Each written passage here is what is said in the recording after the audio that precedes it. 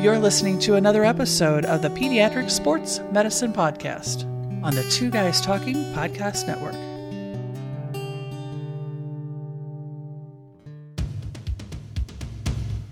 Welcome to the Pediatric Sports Medicine Podcast, hosted by me, Dr. Mark Halstead.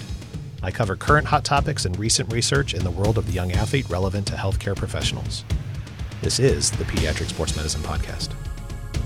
We are turning the page from our leap year month into March of 2024. It's time for National Athletic Training Month again. Each year we highlight several athletic trainers to talk about their roles, some interesting cases, some struggles, and advice for those starting out in the field. Today on the podcast, I'm joined by three secondary school athletic trainers. I'm Dr. Mark Halstead, your host, and this is the Pediatric Sports Medicine Podcast. I have three guests on the podcast today. First up is Jenny Feit. She graduated from Missouri Western State University, where she received her AAS in Physical Therapy Assistant and served as a student AT while receiving a BS in Exercise Science. She has practiced as a physical therapy assistant since 1999 and AT since 2002. She has served since 2011 at Smithville High School. She also is involved with Secondary High School Committee for D5 and serves as the chair for MOATA, which is the Missouri Athletic Trainer Association. She also is an active member of our Missouri State High School Athletic Association Sports Medicine Advisory Committee. My second guest is Mike Hopper, who is the head athletic trainer at Bishop Lynch High School in Dallas, Texas. Mike has practiced at the secondary school level since graduating from Southeast Missouri State in 2010 with a bachelor's in athletic training. Mike also has a master's degree from the University of South Florida in pediatric sports medicine. He is active on social media surrounding advocacy for athletic training and sports safety and is also active in the NATA. My final guest is Dustin Fink, who is an athletic trainer in Central Illinois, providing coverage as the athletic trainer for the Mount Zion School District. Dustin has been a certified athletic trainer for over 20 years. He graduated from Colorado State University Pueblo and then moved on to the Colorado State University located in Fort Collins. Upon completion of his master's in health and exercise science with emphasis on sports psychology, he moved to Central Illinois, where he has remained there since. In 2009, he started his blog called the Concussion Blog, very creative, just like my Pediatric Sports Medicine Podcast title there. So right on. I like the simplicity. And it's been cited in prominent news outlets and has been featured in an article in the New Yorker and for the book League of Denial. He is now a faculty member of the Concussion Corner. He recently rotated off the Illinois High School Association Sports Medicine Advisory Committee, where he spearheaded the contact limits for football. Welcome to the podcast, everyone. Hello. How we doing? Thanks for having me. Good. I truly look forward to recording this episode every year. It's an honor to highlight the various athletic trainers and what they do. Athletic trainers have definitely played a crucial role when I was starting out my education, teaching me the ropes and just supporting me as a physician, guiding me along when I knew pretty much nothing about sports medicine as a doctor in training. That's why, in part, I'm an advocate for the profession and why I look forward to collaborating with and providing educational opportunities as a way to give back to athletic trainers. So I am grateful to have several athletic trainers to chat with today. And probably my biggest involvement always is with the secondary school ATs. Now, each of you do have a role in the secondary school systems. So I think why don't you go around what your main roles are and any other side things you may be doing in the world of athletic training. That can be committees, social media, things like that. Mike, I'll have you start. Thanks for having us this evening. Like you said, I'm the head athletic trainer at Bishop Lynch High School. We're at the largest co-ed Catholic high school in the state of Texas, located here in Dallas. As a head athletic trainer, I obviously am responsible, along with my staff, for about 700 athletes and a lot of sports.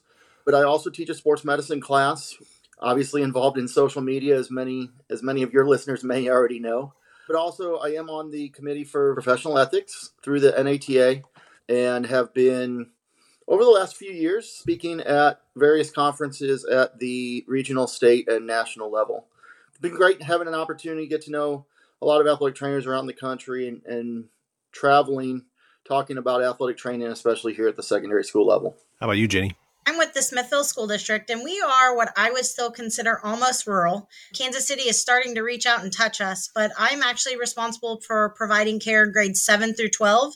I first came here, I hadn't worked a ton with middle school kids, and that has been a very different challenge to learn how to navigate that world, but I love it. One of the things I really take pride in is being a part of our Sports Medicine Advisory Committee for the state, how I got to meet you, Dr. Halstead. There's so many people that like to say, well, the people that don't know what they're talking about are the ones making the rules. And that's not the case. It's actually us that are on the sidelines, in the trenches, doing the work. And I've been able to carry a lot of that over into what I'm doing as chair for MOATA, as well as in our school district. When I came in, there were no policies and procedures and there were no EAPs, and really taking that on. One of the other things I really enjoy working with is a local youth substance use prevention coalition. And I volunteer time off work to help with that. But then it carries over into, we do a lot of programs with our athletes on why it's really important to remain substance free. And so that's me. And I agree with you. I love the work that we do through our Missouri Sports Medicine Advisory Committee. I think it's a very robust group, and I think we've done a lot to benefit the athletes in the state of Missouri. I know that I've been on it over a decade now, and it's certainly been probably one of my most rewarding experiences of what I've been able to do just for advocacy for our athletes. And I agree. There are people who actually know what they're talking about who's on the committee. Yes. So. Yes, very much so. A good thing. How about you, Dustin? I'm an outsourced athletic trainer, so I'm employed by a hospital system.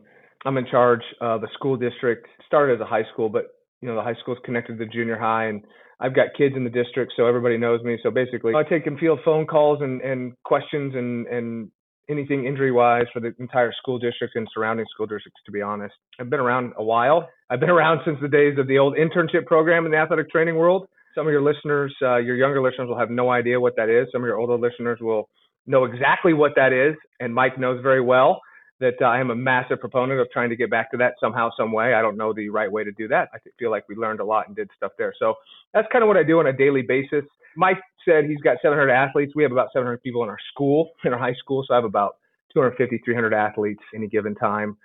I'm not only involved in the sports medicine side of things, but I'm involved in the strength and conditioning of a lot of the female athletes, as well as integrated in the concussion oversight program. I also substitute teach in the district, so that also helps. I'm also doing a lot of district and local other county schools, education on head injuries, pediatric sports medicine, pediatric safety, and whatnot. So I do get around a little bit when it comes to things like that. But really, I'm honored to be here, and thank you for having me. But I'm just a dude. I'm just a dude in Central Illinois, loves my job, loves my profession, and I'm here to help. So let's get rock and roll and see how we can help anybody that's listening. Hey, but you know that most of the vast majority out there are just the dude or dudettes. So, you guys all have some active presence in committees and on social media and what have you, which is obviously how I know you guys. In the big picture of things, you guys are the boots on the ground, which is, again, why I respect you guys so much. But, before we go on to the other parts, I think it would be helpful, Dustin, just to elaborate for the newbies out there and even for the sports medicine physicians who listen, who may not be as savvy and know what exactly the internship program was in athletic training. Why don't you explain that a little bit? Okay. Yeah, it looks like Jenny, I think, was also part of that program, too. I graduated from one. Athletic trainers today come out through a CATIE program or certified program, the master's program. So you have to give a master's degree to become an athletic trainer. And during today's education, what happens is that you're supervised and it's very structured on how you're getting your education and your hands-on experience. Let's juxtapose that with the Wild West when I went to school. And it's easiest to explain it like this. When I showed up to the athletic training room at what was called Southern Colorado back in the day, my mentor and great James Paul handed me a athletic training kit, a portable ultrasound and STEM unit, and told me I was in charge of the men's and women's soccer team who starts in 3 days. Good luck. If you need help, just let me know. So I know that sounds down and dirty, but really what happens is in the internship program, in order for us to get our experience, we had to have over 1,800 hours clinical, will be now clinical, but it was really back then internship hours of being an athletic trainer, a student athletic trainer under the direct supervision of an athletic trainer. And what happened was when we traveled, we worked under the athletic trainer of a visiting school. So my very first road trip was to Waco, Texas, of all places, from Pueblo. And not only was I the student athletic trainer, I was also the van driver. I was also the per diem guy. And I was also the guy making sure lodging was all taken care of. So that's kind of how the internship route was. I know that's kind of down and dirty, but back then you had the internship hours and then you had all your class hours, and those combined together to allow you to sit for the test of the BOC. And back when I was in school, there were two routes. There was the internship route, which I was under, and they were transitioning into the more academic route or the non-internship route, which was less hours, but the classes were more structured into what we were doing. So I guess I came in a transition period, but at the same time, I also learned a lot of things that I don't think a lot of students learn now. So that's in a nutshell. Did I explain it well enough? Yeah, I mean, I understand. Yeah, and I'll actually add, the state of Texas, we still do have the internship route. but it does not allow you to sit for the BOC exam. Texas has our own separate licensure exam, and there are students who can come out with a bachelor's after going through an apprenticeship program, the phrase they're using rather than internship, to sit for the Texas license exam and become a licensed athletic trainer in the state of Texas. But that does still exist today with, I would say, a lot of controversy and divisions between various groups in the process. Certainly. I get it all. And I think apprenticeship is a great way to put it. And I think it has its place still. And that's probably not what we're here for, but that's a great explanation. Oh, anything's what we're here for. We're just talking athletic training. All free game. You don't want to get me going down this road. Trust me, we're okay. Well, I've said my piece. That's enough. That makes it more interesting. It's all good. Yeah, your first trip was the Waco. My first long distance trip. Of course, I traveled around the MIAA, being that I went to Missouri Western, but sophomore year, they're like, well, you have to go on clinicals for PTA and you're going to need to make up hours. So you're going to go to Florida with the softball team for 10 days. And like you, it was here, you're in charge of this money, making sure the room checks were done. Like, I'm younger than most of these girls on the team, but yes, I'll do their room checks. So I love it. Yeah. I was in the accredited program, but I'll say my first road trip in the athletic training program was to the University of Missouri with the football team from Southeast Missouri. Well, let's talk some stories over your careers. Again, we always want to be HIPAA mindful here. I'd kind of like to hear something from each of you. And what we've typically done in the past is we've had started off with something that's been extremely rewarding, either as a patient encounter or just something that you experienced so far in your careers and as athletic trainers. And then we'll follow that with something that you found to be a significant challenge. And so, Ginny, we'll start with the rewarding one with you. And, thinking through that question, I couldn't pick just one story, but a theme of stories, and that how much reward I've gotten from getting to know these families, being that we are a small community, getting sibling after sibling coming through, and you truly do become a part of their family. Coming to the graduation parties, getting invited 2 years down the road to baby showers and bridal showers and things like that for the kids that you've made, obviously, an impact on their life. Not only for those good times, but the kids calling you from college saying, I'm just really struggling with my mental health. And the fact that you've made that impact and they still feel comfortable to call you years later, I can't even describe how rewarding that is. And some people, our peers, they get it, but sometimes our friends and family, like, they don't understand, why do you work all these hours and why do you go in extra to do this? And until you've been in our shoes, a lot of people don't understand that. But all of those, like, you two on the podcast as well, like, you get it. Every athletic trainer is going to understand that. And it's why most of us do what we do.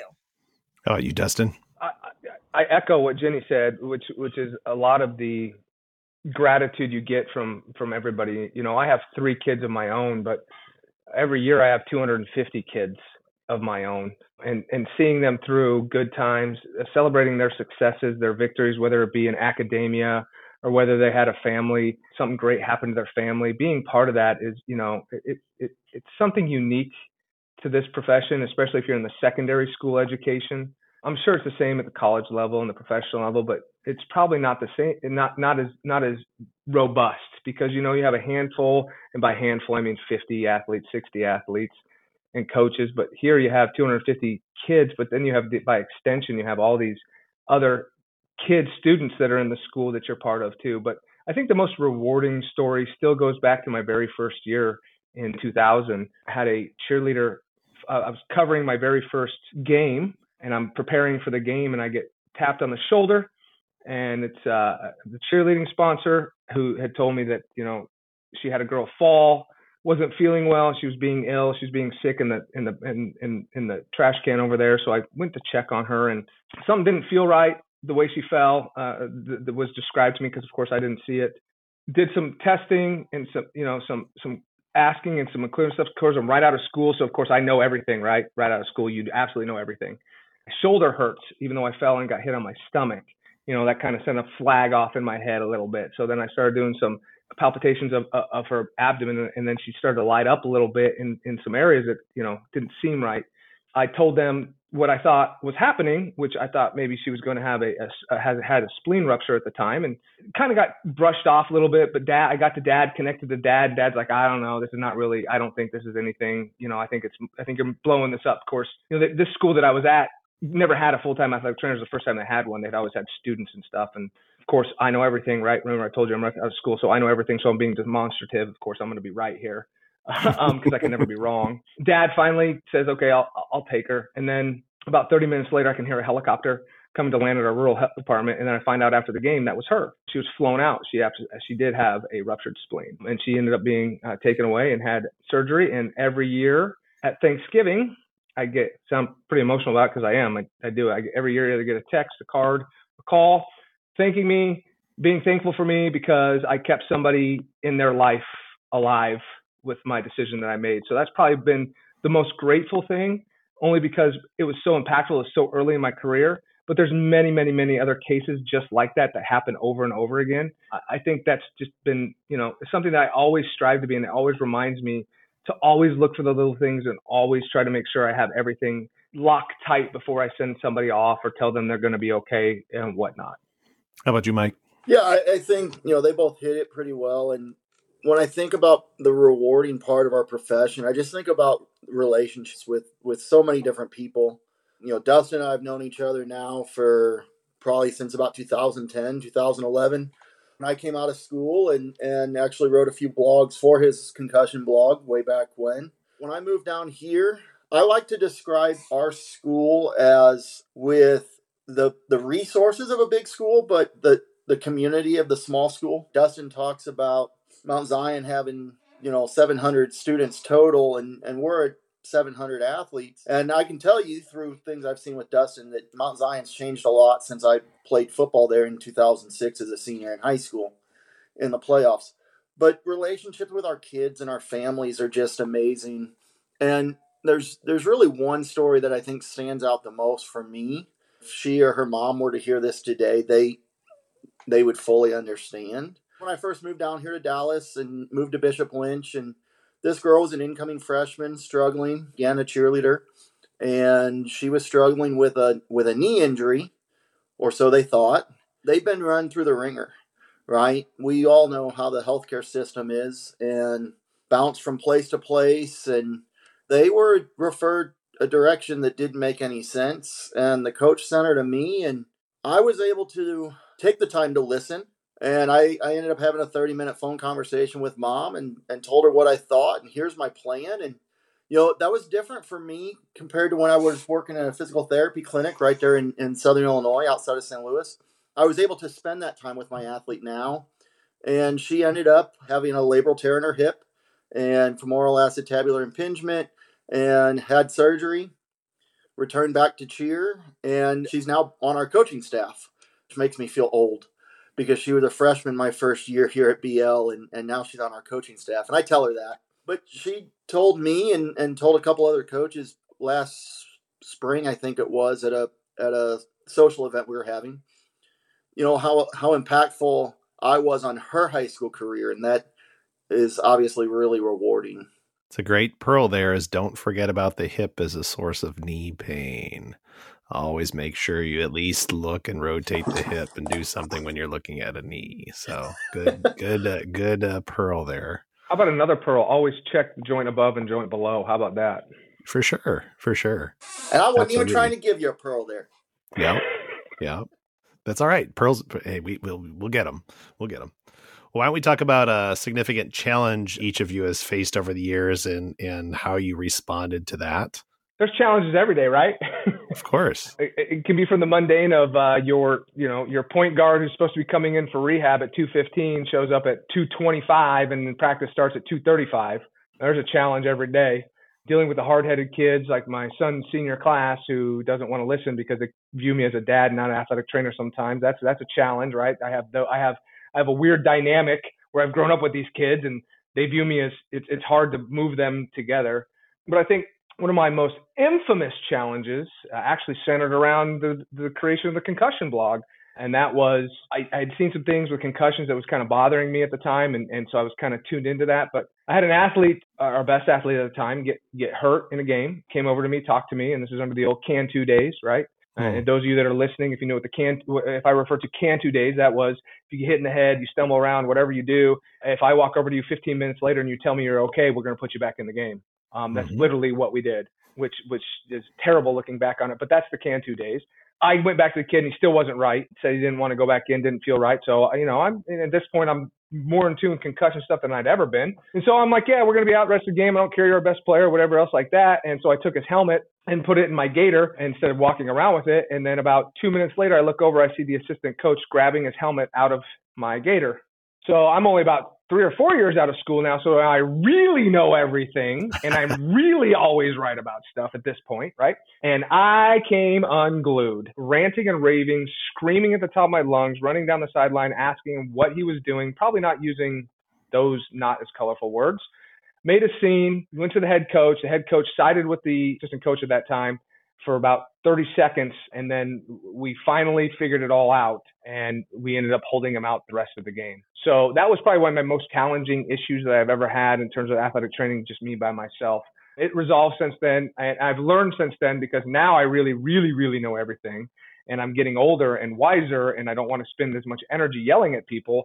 Now I educate everybody before anything happens and let them know what the process is going to be and what the outcome will be if we don't follow this process.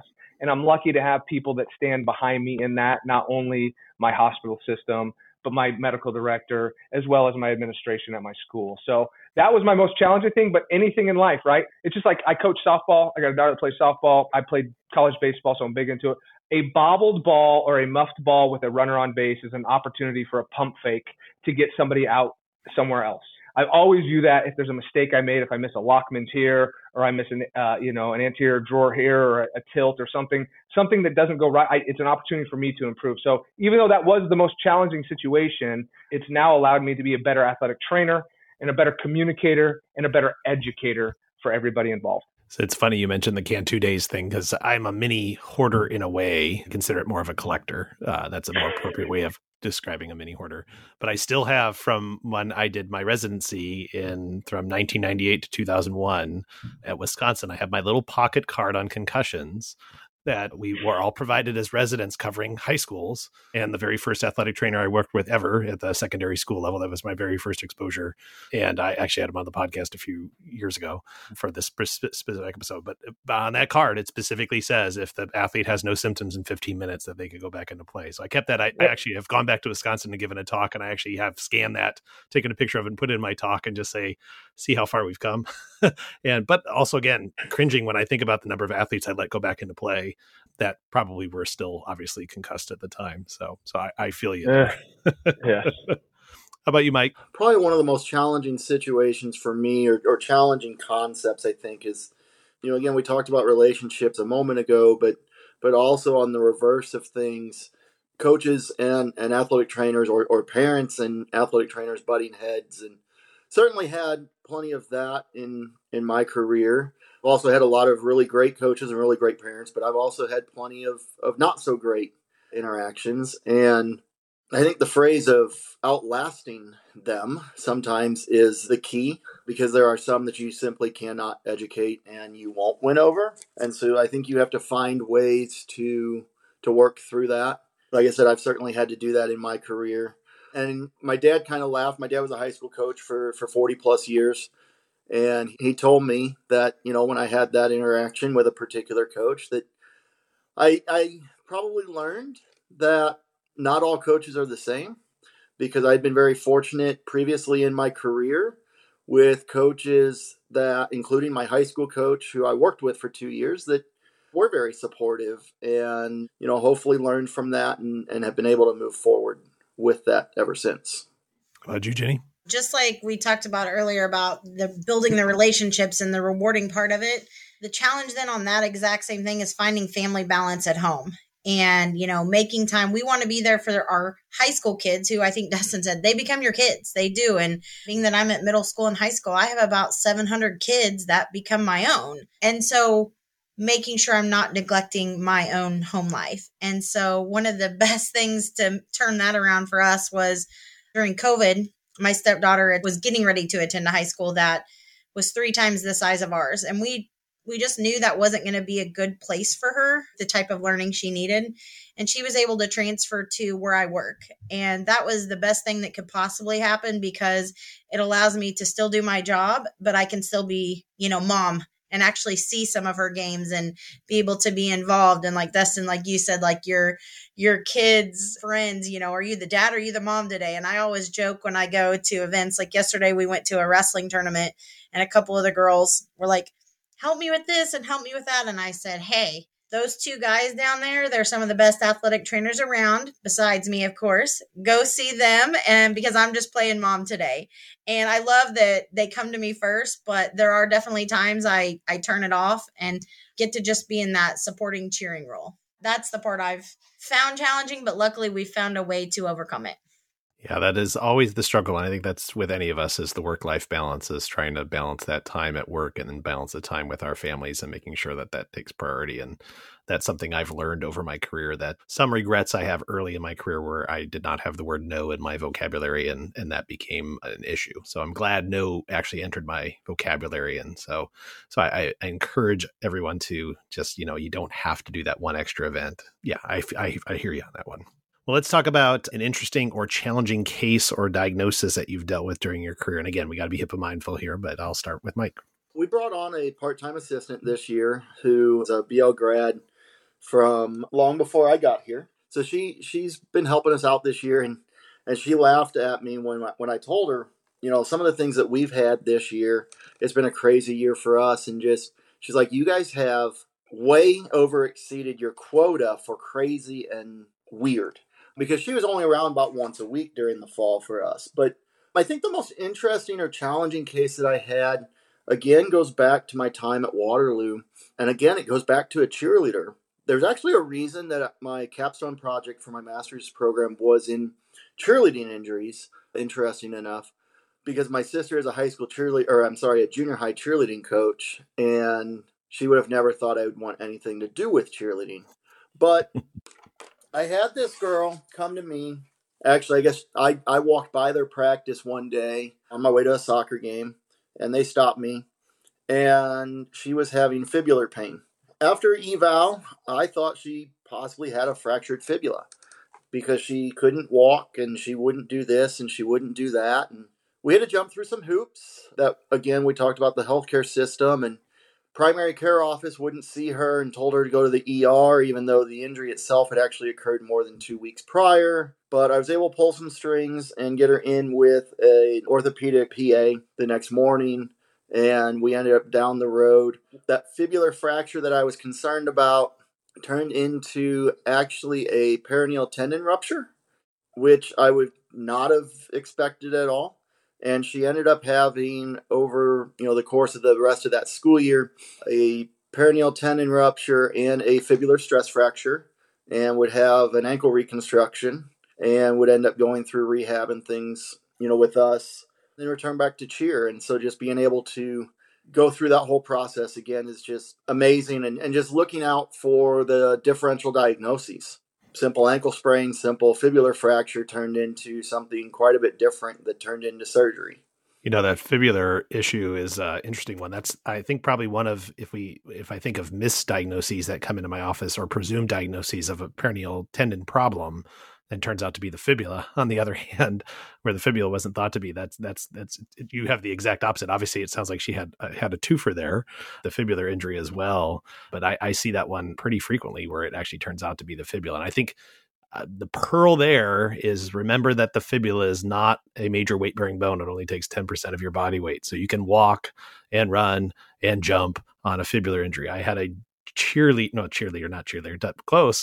gymnast who had a completely displaced mid-shaft fibular fracture that she competed on for 3 weeks. And when that family came into the office and we pulled up the x-rays of the tib fib, and the dad's eyes look like they, if you've watched Pee-wee's movie where Large Marge's eyes bulge out at one point, that is literally what the dad's eyes did when he saw that his daughter had a completely fractured fibula that she had been competing on for 3 weeks. So never underestimate the fibula as far as the degree of injury and how much it may not hurt.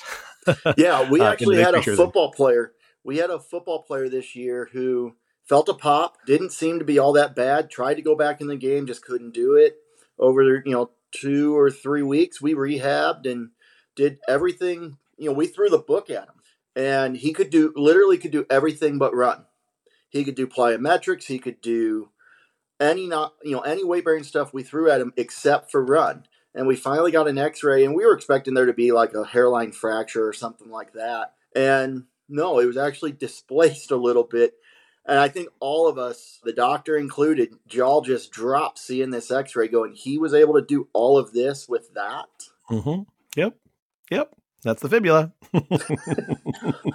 had a football player this year as well. Had same thing, proximal fibula. He thought he just had bruised his leg. Mm-hmm. Yeah. All right. How about you, Jenny? In my entire time, I was lucky to never have, even as a student or in my early career, had to care for someone with a femur fracture until November of 2020. And I can tell you exactly where it happened on the field and, what happened. And when this poor kiddo went down, it just looked funny, but you're thinking as you run out, like, there's no way that he snapped his femur in two.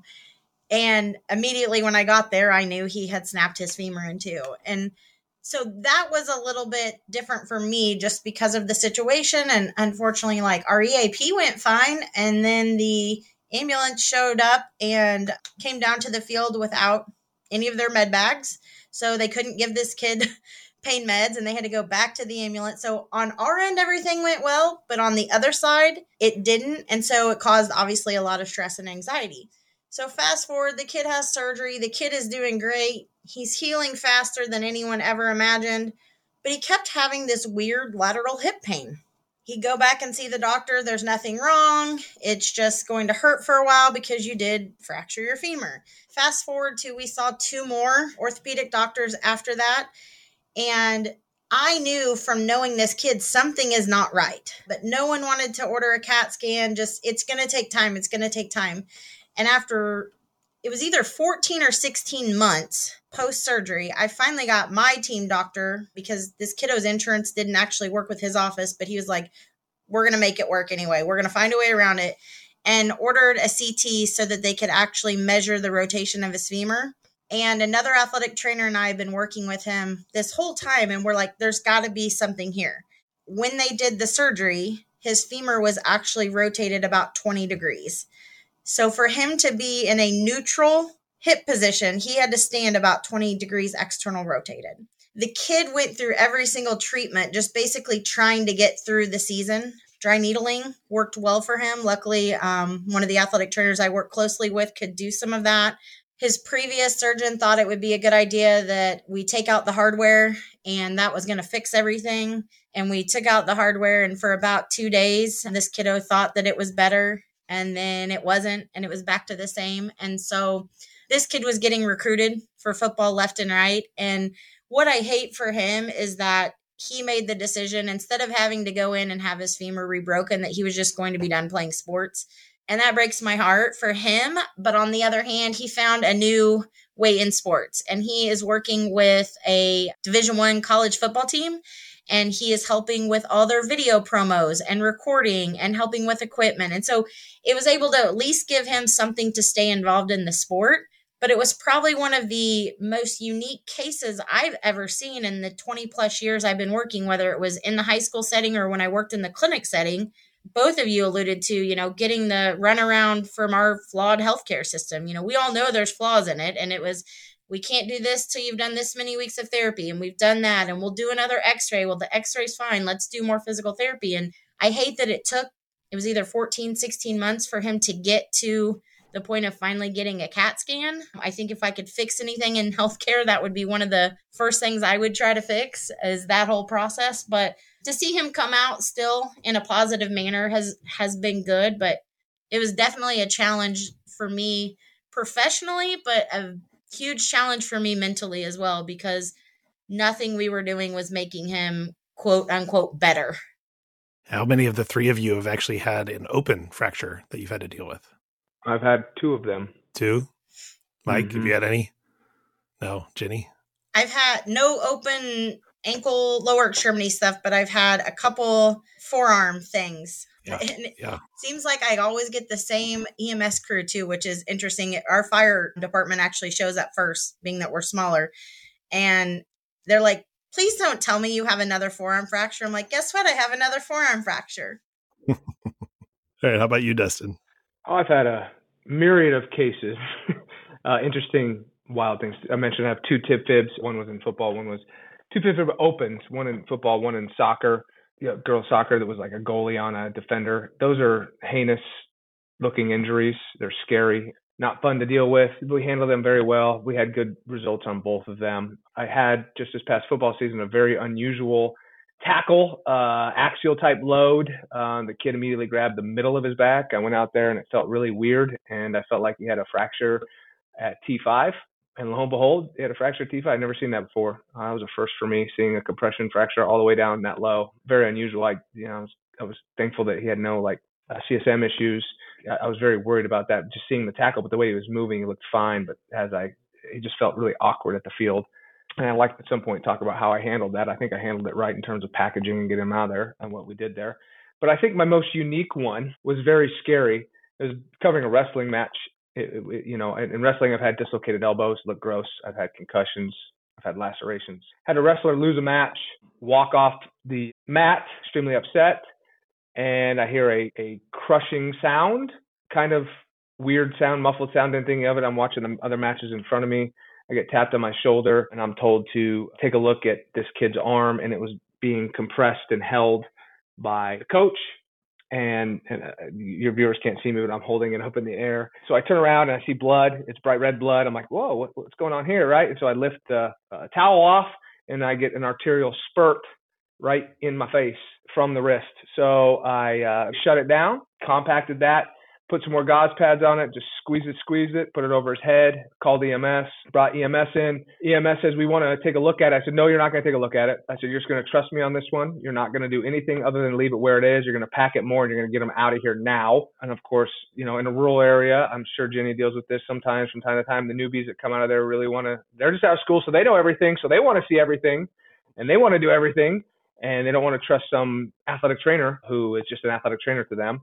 But lo and behold, a little, hey, you don't need to look at this. Let's just go ahead and leave it what it is. Trust me, this is what I saw. It's hamburger underneath there. And I'm wondering to myself, how did this all happen? So he gets out of there. They stopped the wrestling match because I was unavailable. Plus we had emergency medical personnel in there. So I want to go see, I asked what happened, and he took me to a glass pane window that was reinforced, with the metal or the cross. I guess I don't know. It's not metal, but it's you know what I'm talking about. Anyway, it's a reinforced glass. Well, he punched through it, which wasn't the problem. The problem is that the glass caved in and he pulled it back out. And so when he pulled it back out, he lacerated his wrist and caught his radial artery. And so that's why I had bright red blood squirting in my face. And so I was able to follow up with him at the hospital, and family was very thankful. He was an out-of-town athlete. They were very thankful. The doctor, I don't understand sometimes with the hospital doctors. Of course, they don't really understand what we do as athletic trainers. What made you think not to tell them to not unpack it? They said that you told them not to unpack it, which was the right thing to do. What made you think that? And I said, well, doc, it was an arterial bleed, and I had it under control as much as I could at this point. So why open it back up? He goes, well, very good job. Thank you very much. Needless to say, that was probably my most unique, weird, I guess, happening injury. And it wasn't even in the moment of sport. It was around the moment of sport. Oh, yeah. We have lots of those, right? The stands and yes, like you mentioned, for your getting tapped on the shoulder, the cheerleaders are getting ready for the football game. That's always that's always my favorite. It's either marching band or cheer. Something just happened to one of the two of them while you're getting ready for the football game to start. Mm-hmm. All right. Now is your chance to vent, so to speak. Oh boy, be careful what you ask for, Dr. Halstead. Hey, you're allowed. You're allowed. All right. If you could change something about the athletic training profession, what would it be? Ginny, you get to start. I get to flow right off with what Dustin was just talking about, because I think if I could change anything, it would be that everyone in the United States actually knew what an athletic trainer was, what our capabilities are, what our scope of practice is, because, I've had situations just like that where EMS shows up and for a dislocation, for example, and they're like, oh, we'll just do this. And I'm like, I'm telling you, if I move my arm, he's losing pulse at the wrist. And they're like, oh, well, how do you know that? I don't know, because I've been doing this 20 years and I know how to evaluate an injury. And so I wish that not only the general public, but other health professionals treated us with the understanding of what we truly can do and treat us as health professionals. And I think that the struggle for some people is that, well, you only work in sports or you only do sports. And the three of us work in high school. So yes, we do primarily work with sports, but you never know when we're going to get the spectator, the coach, the whatever else may be that we're going to have to work with, or just in general. There are athletic trainers working in so many different settings now. And hopefully some of these big national incidents, the positive that can come out of those is understanding what we do. So that would be my biggest change.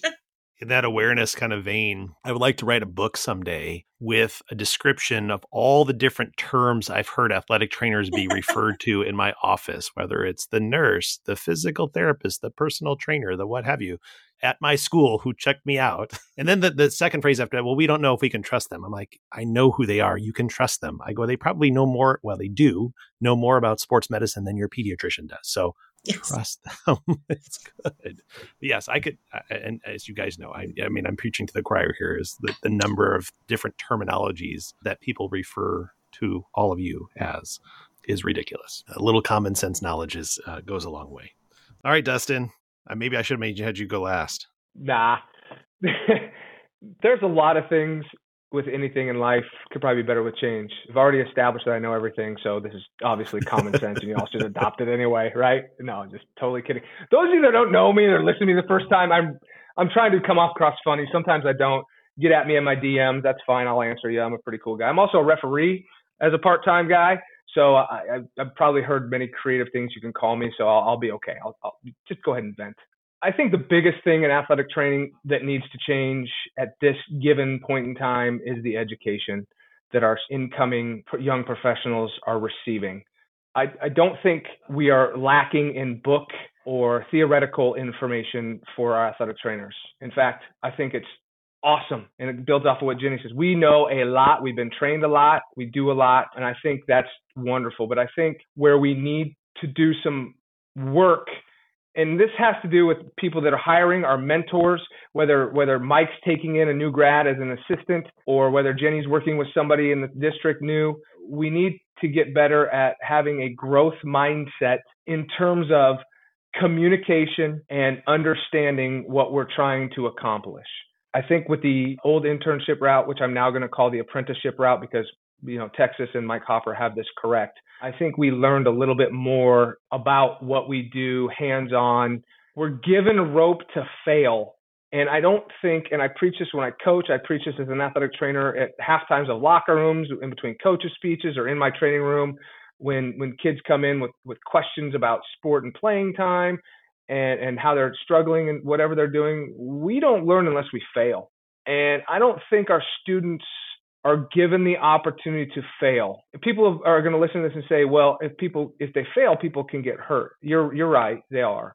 They should be given a safety net, but that safety net shouldn't be so constrictive that we can't fail. There's a difference. And I don't think our profession is doing us a good job of getting young professionals that opportunity to fail. I say this not only as the old man yelling at the cloud, because I am old and I'm yelling at the cloud, but I say this as somebody that's a lead athletic trainer of my hospital system, and I bring in new professionals all the time. We get a lot of churn from young professionals now the first time they encounter any adversity from a coach, a parent, a misdiagnosis, or a doctor. It's an immediate, I can't take it anymore. I'm not cut out for this. And that's frustrating to me because there are great men and women that can be part of this profession that can't do it because they've never been allowed the opportunity to fail in an environment where it's okay to fail. And so we need to change that. And I think the best way to do that is address it in it's just like anything else. I'm not getting on a political slant, but we got to catch everything young, right? We got to catch it early. The earlier we can catch and we want to affect change, it needs to be at a younger generation. And it needs to be younger for our professionals. It needs to be at the initial phase of the athletic training program. You spend your first year kind of observing and seeing if that's what you want to do. Your second year, kind of maybe get your hands wet with a lot of oversight. Maybe your third year, you're allowed to take a team now and kind of out of sight of somebody and allowed to do some things and be trusted and earn that right. But you need to earn that right with whatever program we're doing, right? We're just not going to they're not just going to hand me, Dustin Fink, a bag and say, go take care of men's and women's soccer. That was wrong back then. Although, again, I'm the greatest athletic trainer that's ever lived. So obviously they did something right. So maybe not that level, but something like that. So there's my rambling way of saying that the education system for athletic training is doing a disservice to our young professionals. We are not setting them up for success coming out of school, even with a master's. We are setting them up for failure, unfortunately. There we go. Soapbox off of it now. Yeah, and not being know how to deal with the failure. That's the issue, right? So exactly. Because we're all going to fail. We're all going to fail. I mean, every single one of us in one way, shape, or form in what we do, and whether it's parenting or our jobs or driving down the street on ice tomorrow. Again, we're going to do it, but we need. You're right. We need to make sure that we have some way of having some grace for that. Yeah, we need to allow what I allow my kids to do, and I'm not the greatest parent in the world, but I always tell my kids, all three of my kids know, is you can make as many 5-minute mistakes as you want to make, because that's the way you're going to learn. You have my support. I love you no matter what you do. We'll correct those actions so we don't make any more 5-minute mistakes. We don't want to make the big major mistake, but I actually encourage you to make some 5-minute mistakes. Mm-hmm. How about you, Mike? So I'm going to look at the athletic trainers here. And I think, the sports medicine practitioners in general, we need more clinician researchers. And I think that that's one of the things that holds us back as a profession is that, well, the researchers don't know anything. This is what's happening in my high school athletic training room or in my setting, and those researchers don't know anything. So that should never be done. And on the flip side, we have the researchers who are saying those clinical athletic trainers at the high school level, they're behind the times and they're still doing X, Y, and Z, and we need to move to this and we need to move to that. Well, I think for our profession to move forward, and I think for our profession to gain some of the respect that we're all looking for, we have to become better clinician researchers. Many people on social media, many athletic trainers know me as the AT value guy, collecting data here at our school and value data. I think would change our profession drastically. And I think that we don't understand as athletic trainers the impact that we have. We think we know, right? We know what impact we have on our kids when they have the successful story. But I've gotten into over the last, 6 or 8 weeks here. And like I said, I've been doing this AT value research for 7 years now, getting into the economics of athletic healthcare in the big picture, right? Of understanding what we're able to accomplish, right? And understanding that these injuries are a significant financial burden, not only on our kids and their families, but potentially on our schools, but also on the healthcare system itself. And we've talked earlier in the podcast about the healthcare system itself and how screwed up it is and all of these things. But I think that we as athletic trainers have to be able to demonstrate where we can improve the healthcare system by eliminating the runaround. If I have this orthopedic injury, the urgent care probably isn't the best place for them. The ER is not going to be the best place for them. Their pediatrician may not be the best place for them. But if we can get them in to see a sports medicine practitioner like yourself, Dr. Halstead, get them in to see an orthopedist from the get-go, we can hopefully cut down cost. I know another big topic in athletic training that's somewhat controversial is the reduction of dislocations. And Practice X varies across the country of whether athletic trainers are allowed to reduce, a dislocation or not. Our standard operating procedures are different around the country, but there is potential that can make a huge difference. And I go back to, I actually looked it up last year on the hospital website, and I went to the EMS website and found prices. When I reduced a dislocation and was able to send this girl home with instructions to follow up with her orthopedist and actually talk to the athletic trainer that works with her orthopedist and accelerate that care, but also kept them out of the emergency room for that injury, was about a $7,000 or $8,000 savings. And, that's one injury. And so when we look at the research and say that there's, almost 3 million sports injuries each year, Obviously, not all of those would reach that level of going to the ER or urgent care anyway, but understanding that, when we start saving money at that level, it makes a major difference. And I think that as athletic trainers, we can do a better job of conducting that type of research and providing that type of information to our stakeholders and gain some more of that respect that we're all looking for. And like Dustin says, I'll step off my soapbox now because I could talk about AT value for several hours if you wanted. So I'll leave it at that. Well, I'll get back on a soapbox just briefly because this is my never-ending pet peeve with the secondary school athletic training profession, and I see this in St. Louis, and I'm sure it's probably different in rural areas. It may be different in other areas of the country. I don't understand why we keep going for bidding for schools and people keep undercutting each other and devaluing what the athletic trainer brings. And, it drives me crazy when I see that happen at the secondary school level. And, the school obviously is going to go with the lowest bid, even though it doesn't necessarily mean that that's appropriate for care. And it drives me crazy when I see those medical decisions made at school boards. And we just make this switch through different companies and different people that are taking care of kids without the continuity that they get by sticking with somebody. And then again, also noticing just in general, just constantly devaluating and bringing down what the athletic trainers bring to those schools. It just drives me crazy. That's my biggest thing that I've observed, that I was just like, this makes no sense whatsoever. And you guys are just shooting yourselves in the foot by doing it. But I think I can be a poster child for how that didn't happen, though. And I feel like I might be one of the only ones out there, because I was lucky enough that I came to my school in 2011 to fill in for another athletic trainer who we had hired, and then life happened and she couldn't take the job. So I started filling in because I did not want to be in high school.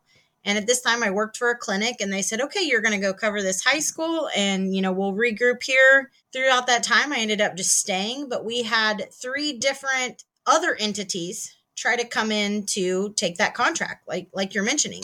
And at one point, IAD came to me. He's like, we don't want to lose you, but I really don't know what the school board's going to do because of the cost and all of this. And I started working really closely with our assistant superintendent.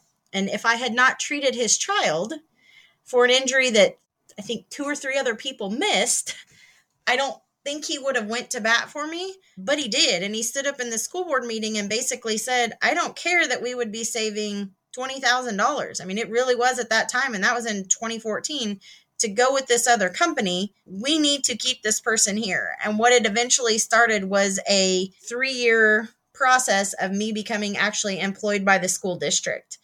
But if we didn't show that value and we didn't build those relationships and things like that, I don't think it would happen.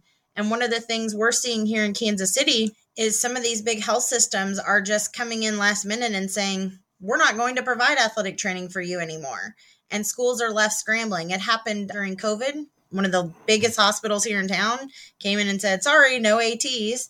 Another group came in and kind of swooped it up. And then just this summer, right before school started, another one of our local big hospitals came in and let go of several of their athletic trainers. And it's been nice for me to be able to work with those school districts on bringing those people in as school district employees. There are definitely some disadvantages because you don't have that true medical model, being that you're not working directly for the health system. But I feel like the positives so much outweigh it because I'm not going to have to worry about the next person, like you're saying, coming in and undercutting and like, let me take this over. And they keep trying. And I'm just very glad that I've developed that value with my school that says, we're not losing her. What do we have to do to keep her? Yeah, agreed. Well, we're going to finish up with the feature we call the Pearl of the Podcast. This is your opportunity to, we usually use it as like a take-home point or your closing argument, so to speak. But what I like to use this particular one for is for each of you to give advice for the fledgling new athletic trainer. And what would you tell them with each of your years of experience now as athletic trainers? What would you give them as far as advice? So we'll start with Dustin. Thanks for the opportunity, Mark. This is something that I think I would have wanted to hear when I was 24. You don't know everything. You think you know everything.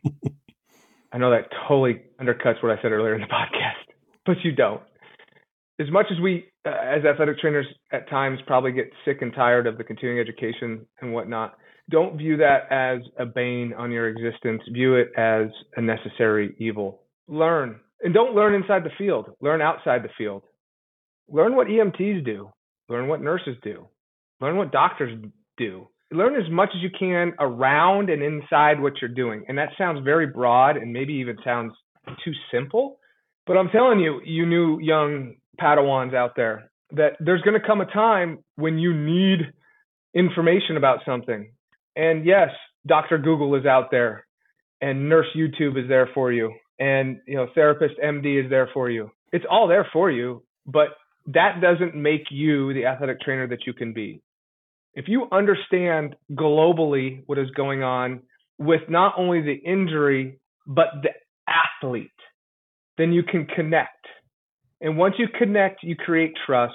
And when you create trust, you create a lot more that's terrible English. A lot better outcomes. Don't edit that out because I'm completely an idiot sometimes. So the overall arching point there is to make sure that you don't get so enclosed on athletic training and sports medicine injuries that you forget you're treating a human being. And I say this, and this is my last little piece here, unless something else pops up. Where I'm learning this the most has been in the last year of my journey, personal journey of weight loss and becoming a better person. But I've become more in tune with things called earthing and isometrics. Two things that I learned about in school 20 odd years ago, and two things that I completely discounted until the last year.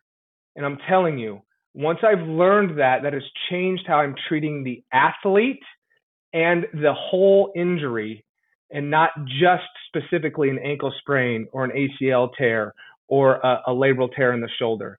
I'm treating it globally, and you're going to get better outcomes. So there's my little pearl of wisdom. Understand, have a growth mindset, try and learn more about everything else around your bubble as well as in your bubble. Mike. Dustin talked a lot about continuing education, and I could go on that rant forever. Some of your listeners have probably seen my rants on it on social media.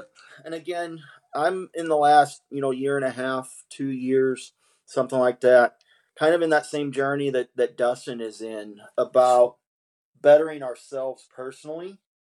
As cliche as it is to say, our clinical coordinator at SEMO, Dr. Carlin Mohallan, told me this 15 years ago.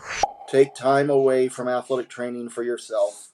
And I am the worst about that. Okay, I will admit that. But taking time for yourself, whether it's through exercise or reading or whatever it is, for me, I go to Hot Works and work out in a sauna, which everybody thinks is insane. Okay. I also see Dustin out, when it's 5 degrees, walking barefoot, whatever it is, right? But also one of the big things for me over the last year and a half has been to get a massage once a month. And that's one of those things I'd never done before. And so I decided to try it. And, now once a month, I look forward to that day. And, it costs some money. It's not cheap, but it's well worth spending the money on my personal needs, as well. We get too busy wrapped around taking care of others. I know this. Again, I'm guilty of this. I will fully admit that. But also, we have to take care of ourselves. My assistant has told me that I can't work at this pace forever, and that as I get older, I won't be able to do so. But my goal is to prove her wrong, and I have to do that by taking care of myself in these types of manners. And so I encourage young athletic trainers to begin that sooner, finding whatever works for them, whether it's a workout, massage therapy, whatever suits them to help them continue to do what they do on a daily basis in their professional lives. And then Jenny, we'll let you finish up. One of the things that was mentioned to me as a pearl probably 25 years ago, and it's really stuck with me, is never say that's not my job. Because I remember working in the clinic one night and we were doing all this remodeling. And so we were down to 2 bathrooms versus our normal 8. And lo and behold, my manager and I are walking out. He's an athletic trainer too, to leave for the day. And we're like, oh my goodness. And we stayed there and took care of it. And no, that wasn't my job, but it was also then showing value to my organization of, she's willing to be a team player. She's willing to pitch in and do the things that no one wants to do. And I think that really carries over into the high school setting, because there's going to be times where, you just need to jump in and help, whether it's something as simple as last week, we were trying to hurry up and all get out of there because of bad weather.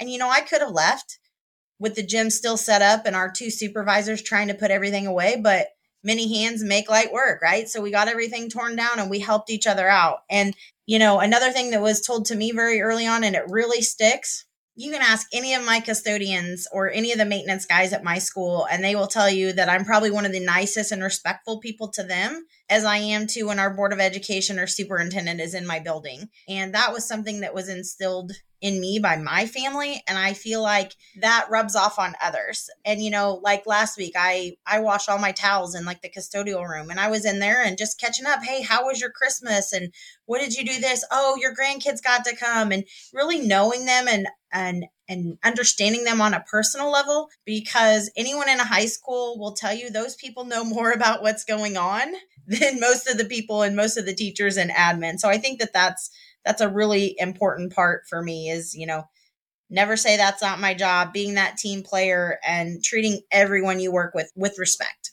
It's great. And I'm going to hit on each of your pearls just for one quick second. So with the CEUs, there are a lot of opportunities out there for athletic trainers to get your CEUs that aren't just the NATA meeting. Not to knock on the NATA, because again, I've been honored by the NATA this year. I don't want to knock on them. But in the big picture of things, again, there are lots of opportunities. We've put on a CME and a CEU opportunity for athletic trainers for years through St. Louis. We try and specifically kind of target and make our talks applicable to everybody who is on the sidelines and not just for a physician. There are opportunities around there. And the nice thing is a lot of these conferences have gone virtual too. So you can be in other parts of the country and find them. You just got to look for them. So you can find some interesting CEUs out there. With Ginny, and this is more, actually, I would spawn this off as far as your pearl to the sports medicine physicians out there that listen to this podcast. So when you're covering on the sidelines and you're with your athletic trainer and your game is done, don't just pack up and go away. Help that athletic trainer and help them pack up their stuff. Again, you're a team, and I see, unfortunately, that happen often. But again, take that extra time and help them out, because they've probably put in a much longer day than you have at that point. Pick up around the field. You can help. There's nothing wrong with doing that stuff. So I agree with it. It's the not your job kind of philosophy is the one that's going to get you to no one likes that person. I agree.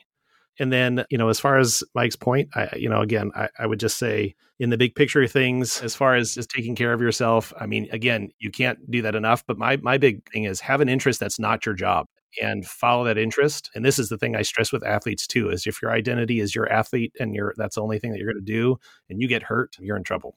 And that's where we see the mental health things creep up with our athletes, is because they don't know what to do when that identity is taken away. And so, again, if you have something else outside of your profession that you enjoy doing, whether it be something like exercise or taking care of yourself, or just, again, something else, for me, collecting Legos, it's one of those things. It's something separate. So anyhow, I'd like to thank Mike and Dustin and Ginny for joining me today. I do appreciate everything you guys do. I appreciate everything that all the athletic trainers out there do. Again, I see you. I understand your struggles out there, and I will continue tirelessly until I retire, and probably beyond that, to advocate for you guys in your profession. And so again, thank you for caring for our athletes. Thank you all, for each of you three, for what you do specifically. I appreciate each of you. I'm glad to know each of you. And thank you for our listeners today for taking the time to listen today. We truly appreciate you listening. We truly appreciate your feedback. Follow us on X/Twitter, whatever you want to call it, Threads, Instagram at PedSportsPod, and check out our entire podcast library at pediatricsportsmedicinepodcast.com. I'm Dr. Mark Halstead, your host, and this has been the Pediatric Sports Medicine Podcast. Thank you for joining us today. We hope you will join us for future episodes. Find my entire library of episodes at pediatricsportsmedicinepodcast.com. I'm Dr. Mark Halstead, and this has been the Pediatric Sports Medicine Podcast.